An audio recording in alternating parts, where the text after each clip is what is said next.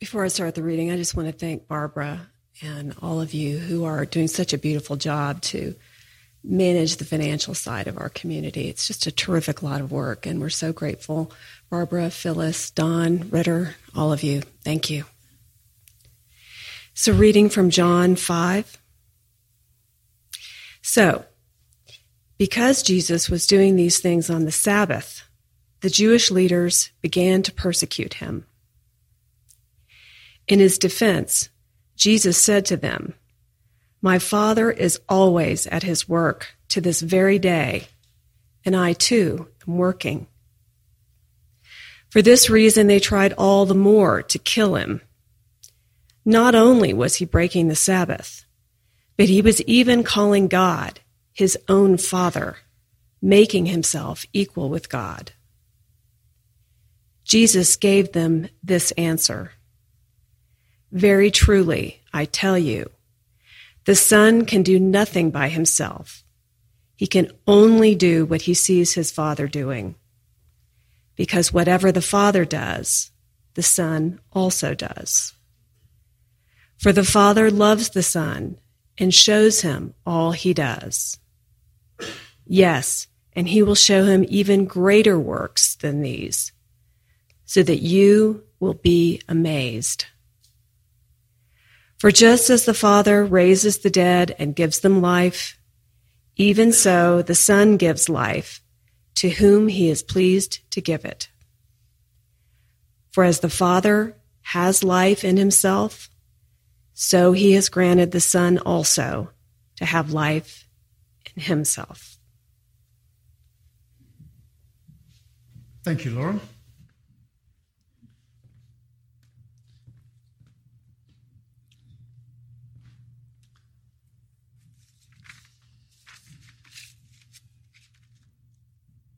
So this is the second of our Lent series of talks, looking at the idea of putting our attention on others during Lent, rather than continually worrying about ourselves. You know, that idea, love the Lord your God with all your heart, with all your mind, with all your strength, and love your neighbour as yourself. You know, most of the time we're thinking about ourselves and how we're reacting and responding to things. But I'm suggesting that during this period of Lent, we turn it around to put our attention on others a bit more. Because a lot of the time, you know, we are basically living in our heads. You know, we might be thinking about others. In fact, we might be thinking the most enlightened thoughts we could possibly think. We're still in our heads rather than being out there, you know, in the real world. I was talking to a group of people this week about our theme for the year, which was going deeper. Because you can be as enlightened as you like, but if it's only in your head, it's just not going to make any difference at all. You know, throughout history, people have always made plans and done things. And whereas the things we do are important and they do take us forward, the things that really make a difference are the things that come from the depths that we operate as a human being. The one thing about ourselves that makes a difference is the depth from which we come. If we come from our heads, we're just dealing in a surface level. That old joke I said a few weeks ago in the spirit, you know, how the spiritual life is very much like a swimming pool. All the noise comes from the shallow end. And our thoughts are like that. You know, our thoughts go round and round. But that's not to say that all the plans we make and all the good deeds we do, you know, will necessarily change anything. They might, but on the other hand, you know, we can just end up doing the equivalent of rearranging the deck chairs on the Titanic. It's going to go down in the end, and we're going to make it feel a bit better. If it's just all so much busyness, then it doesn't really have an effect. And there's nothing to say that we can definitely make a difference, because I think that's what we're all trying to make a difference to our world. There's nothing to say that we can make a difference. You know, not the amount of money we have, not the fact that we live in Aspen or Snowmass or the Valley. Not the fact that we have the Aspen Institute here or the music festival or that people love to come here or that we have a mind, body and spirit ethic. None of that actually necessarily is going to make the difference. It's not necessarily going to have an effect. Nor will any of, the services we have here, our community efforts, none of it will make a difference unless we're willing ourselves to change and come at our lives from a deeper place. And by that I mean reframing the context that we approach life. Reframing the context within which we approach life. To recognize our own personal shortcomings and our limited horizons. And be willing to let go into a deeper self that's within us all and really to operate from that perspective. That's what's going to make a difference. Because so many people in the world are just operating from that shallow perspective. And very few people are willing to absolutely be conscious of what's going on and live from a deeper perspective. And it's not something, we can just give lip service to. It means each of us individually making that decision to operate from a deeper place. And for me, as I said before, it means going deeper into my practice. And recognizing that, with myself, my practice is often very much on the surface. It gives lip service to mindfulness and meditation, but sometimes it doesn't plunge deep enough. There's not enough, wanting for nothing, willing nothing, and knowing nothing that Meister Eckhart suggests. Instead, there's plenty of patting myself on the back for doing it, affirming the value of it, and feeling good about how righteous I am for doing my practice every day, which I do. And then there's the lack of depth in my day-to-day living, relying on plans, going through the motions, much of it existing in my head rather than connecting with my heart. Plans, ideas, organization, they're all just thoughts, really. They're all just ideas, mental activity. Right here and now, all these ideas that we're talking about, they're really, again, just ideas. What really means something is the depth of connection that we share in this moment. That's what really means something.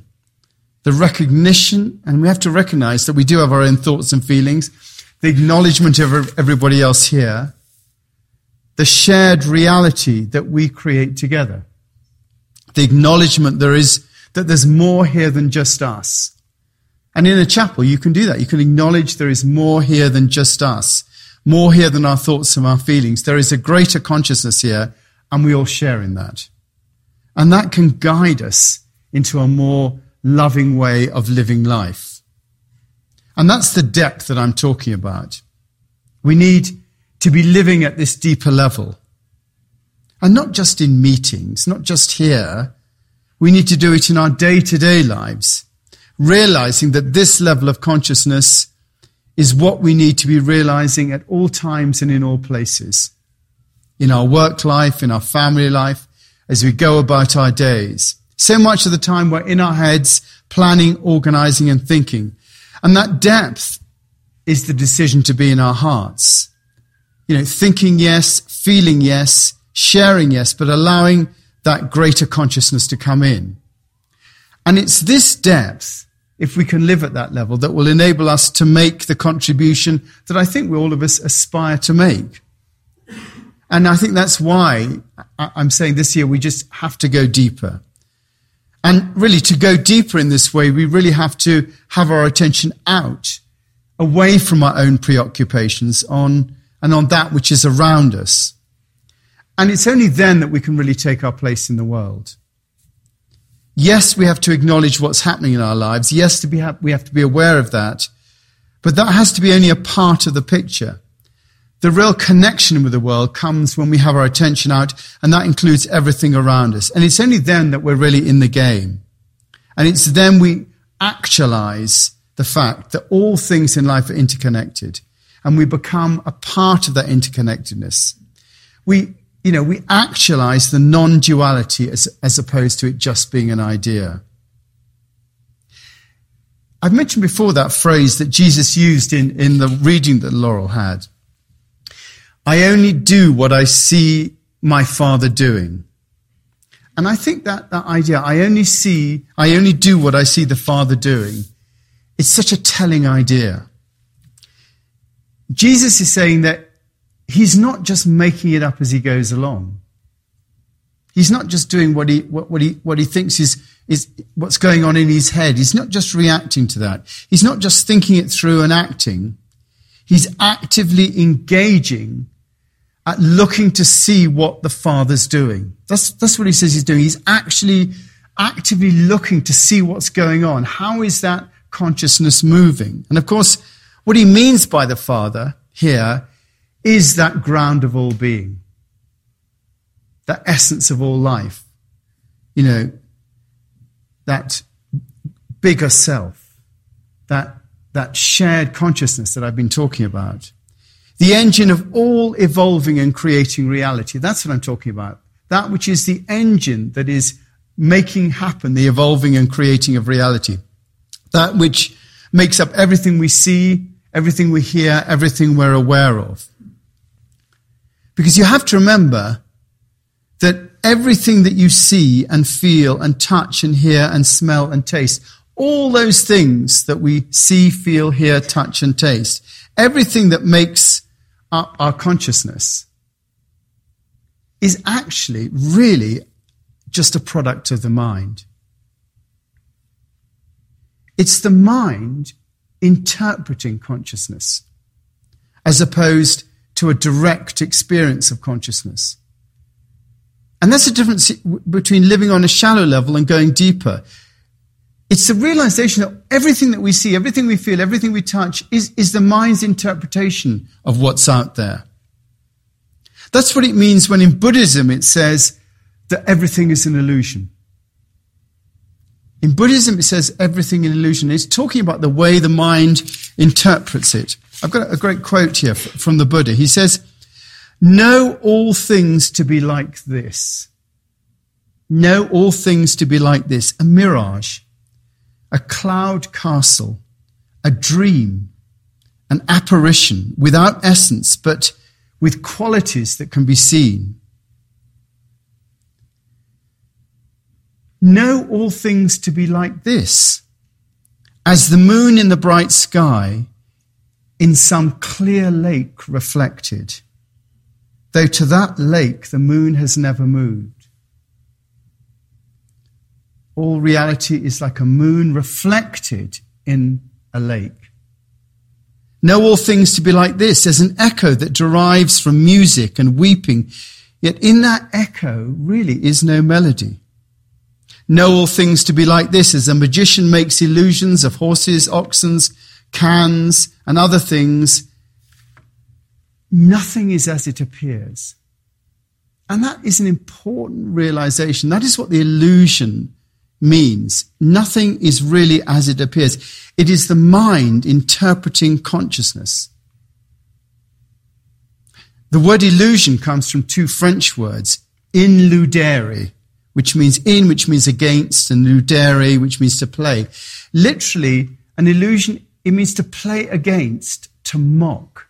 We're mocked by everything that we see out there. We're essentially being mocked by our brain as it interprets out there. In fact, the truth of the matter is, it's all little electrons going on in here, interpreting signs that come in through our eyes, all that sort of business. In fact, we are in a closed virtual reality machine where the brain is approximating what it's perceiving through its senses, what it senses out there. It's an approximation, and yes, it works. When I tap the lectern, you can hear it. Yeah, he's tapping the lectern. The lectern's solid. It's making a noise. You can see me doing it. But in reality, you're just sensing that part of it that the brain is allowing you to see and hear. That over the years of evolution, us as animals have created that possibility of us hearing that. Insight is the ability to see beyond that. From the Scandinavian insikt, which literally means inner sight. Insight, inner sight. That's where it comes from. Jesus, when he says he only does what he sees the Father doing, is talking about insight. He's talking about inner sight. The ability to see beyond what the senses are telling us. It's beyond that 3D virtual reality machine. For as we know, what the senses tell us could be different from seeing things in black and white rather than in color. We could just be seeing everything in black and white. What we're appreciating could be the same as hearing in mono rather than in stereo. It could be the same as seeing things in 3 dimensions rather than in 4. We don't know what we're not seeing and not hearing. I do a course here called Developing Consciousness. In fact, I'm doing it again over Easter, if anyone wants to come on it, 8 weeks. And the tagline is, cats see more, dogs hear more, therefore there must be more. And this course explores what that more might be. So I'm suggesting that everything we see, everything we hear, everything we feel, everything we touch is really just an interpretation of the mind's interpretation. And we're fed into that. And then we get given the picture, we get given the hearing and all that sort of business. And I'm saying that actually might be the black and white, that there might be a color out there as well. That we might be looking at things in 3D rather than 4D. The inner sight is what we begin to develop when we take our attention away from our own small worries and preoccupations, and you begin to experience literally the bigger picture, bigger than just what's going on. It is the decision to exist in 5 dimensions. You have the length, width, height, depth, and breadth, which represent the 3 dimensions.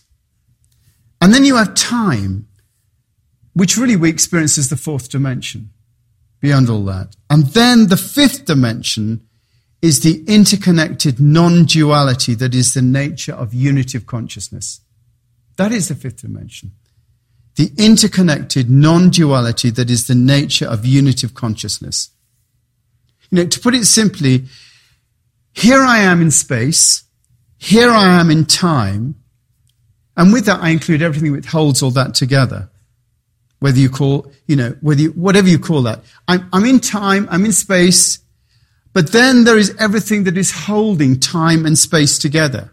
Whether you call that God or the self or whatever.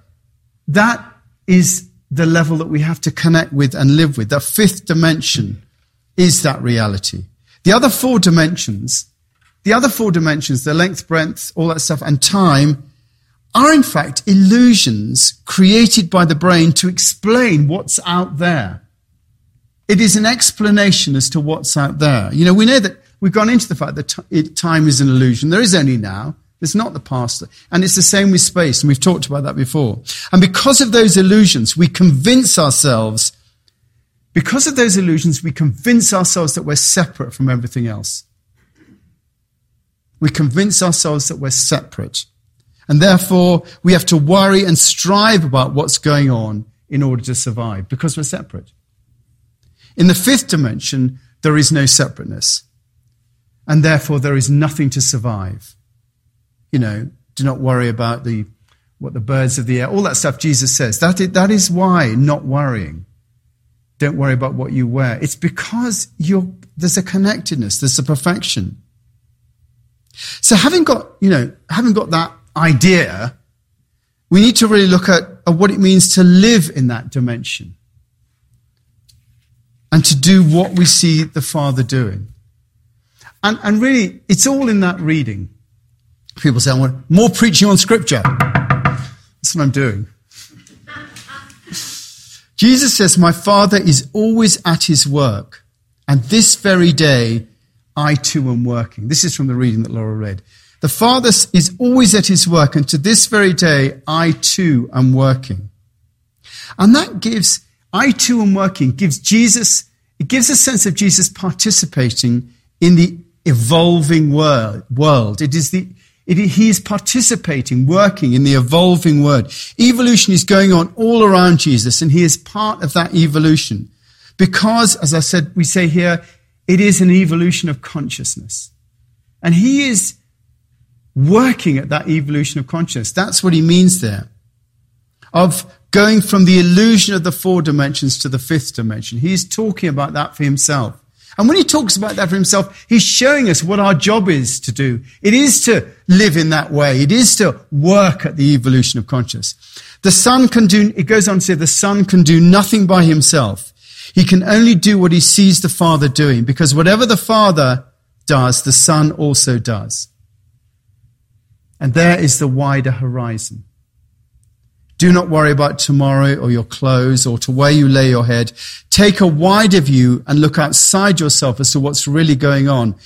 See if you can have insight, inner sight as to what the Father is doing. And you have to get out of yourself to do that. Can you just sense what's going on and then act from that? For the Father, he goes on to say, for the Father loves the Son and shows him all he does. Yes, and he will show him even greater works than these, so that you will be amazed. There is the expanded vision that Jesus is talking about, that we will be amazed by the inner sight, by the insight that we get, if we could open our eyes beyond those 4 dimensions. The Father shows the Son all he does and more by having that insight. That is the horizon we have open to ourselves too. And that's the depth that we're being asked to move towards. And then he talks about the power of that inner vision. For just as the Father raises the dead and gives them life, even so the Son gives life to whom he is pleased to give it. Even as the Father raises the life, even so the Son gives life to whom he pleases to give it. All life comes from God. We know we come from dust, and to dust we shall return. And just as we're raised up to live in life by God and in that 5th dimension, so we are also, just as Jesus, given the power in that dimension to give life. Jesus is saying in living in that place, the Son can also give life. And he's saying, in saying that, he's saying that the way that you have an effect on life is to come from that deeper depth. Because you too can give life if you're willing to come from that deeper place. We're given the power to create, as Jesus was. We're given that power to create, but we can only change things if we acknowledge that 5th dimension, that greater self. And that's where real creativity takes place. In the creativity course, we've been talking about connecting with the divine and creating. And it is in that 5th dimension that creativity takes place. Not moving the deck chairs on the Titanic, but the creativity that enables that evolution of consciousness to advance. Where we really put our shoulders to the plow and something happens rather than just talking about it. For as the Father has life in himself, so has he granted the Son also to have life in himself. That's us being given the ability to live in that 5th dimension, to transcend those 4 dimensions. Just that all that's around us is teeming with life also. If we were able to get beyond the smallness of our own preoccupations and the illusion of separation that our minds create for us, so we will take on life in that 5th dimension and become one with it. That is the task. And that's what it means to live in eternal life. You're living in that 5th dimension. And that is what Jesus means by the kingdom of heaven. And that's why heaven is this world clearly seen. That's why heaven is this world clearly seen. That's what it really means to be present. To live with our attention out is not just some altruistic way of living that helps others at sacrifice to ourselves. What it really is a means to be fully actualized as a human being. I'm on the last page, so if you're feeling a sense of separation from your world, and here I am, it's about to end, although it will never end because we're always in the now. It's never going to end. We're always going to be here. You'll always have to be forced to listen to me for eternity. And the way you do this is to realize the importance of being conscious to what's really going on, to realize what the Father's doing. We have to be aware of our feelings and our thoughts. We have to pay the bills. We have to be aware of what's going on in front of us and around us. And by being aware of that 5th dimension at the same time, then you become taken up into the present moment and you see what you have to do here is the most important thing. You begin to see what the Father is doing. And that is more important about what you think about anything else.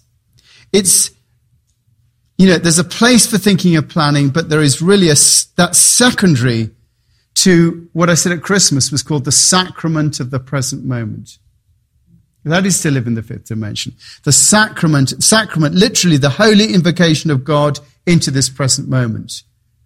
The sacrament of the present moment. And as we open ourselves to our spiritual nature and our human nature, we become aware of the holy invocation, the sacrament, the holy calling of God into the present moment, of the Father calling us to see what he is doing. And that's what it means to live in the fifth dimension. That's what we aspire. Even when our minds say, when's he going to get off? Even when we think, what's in the reception? It's to continue to live in that present moment, to be aware of that connection that we have, and not to be concerned with what's going on in our minds. Let's pray.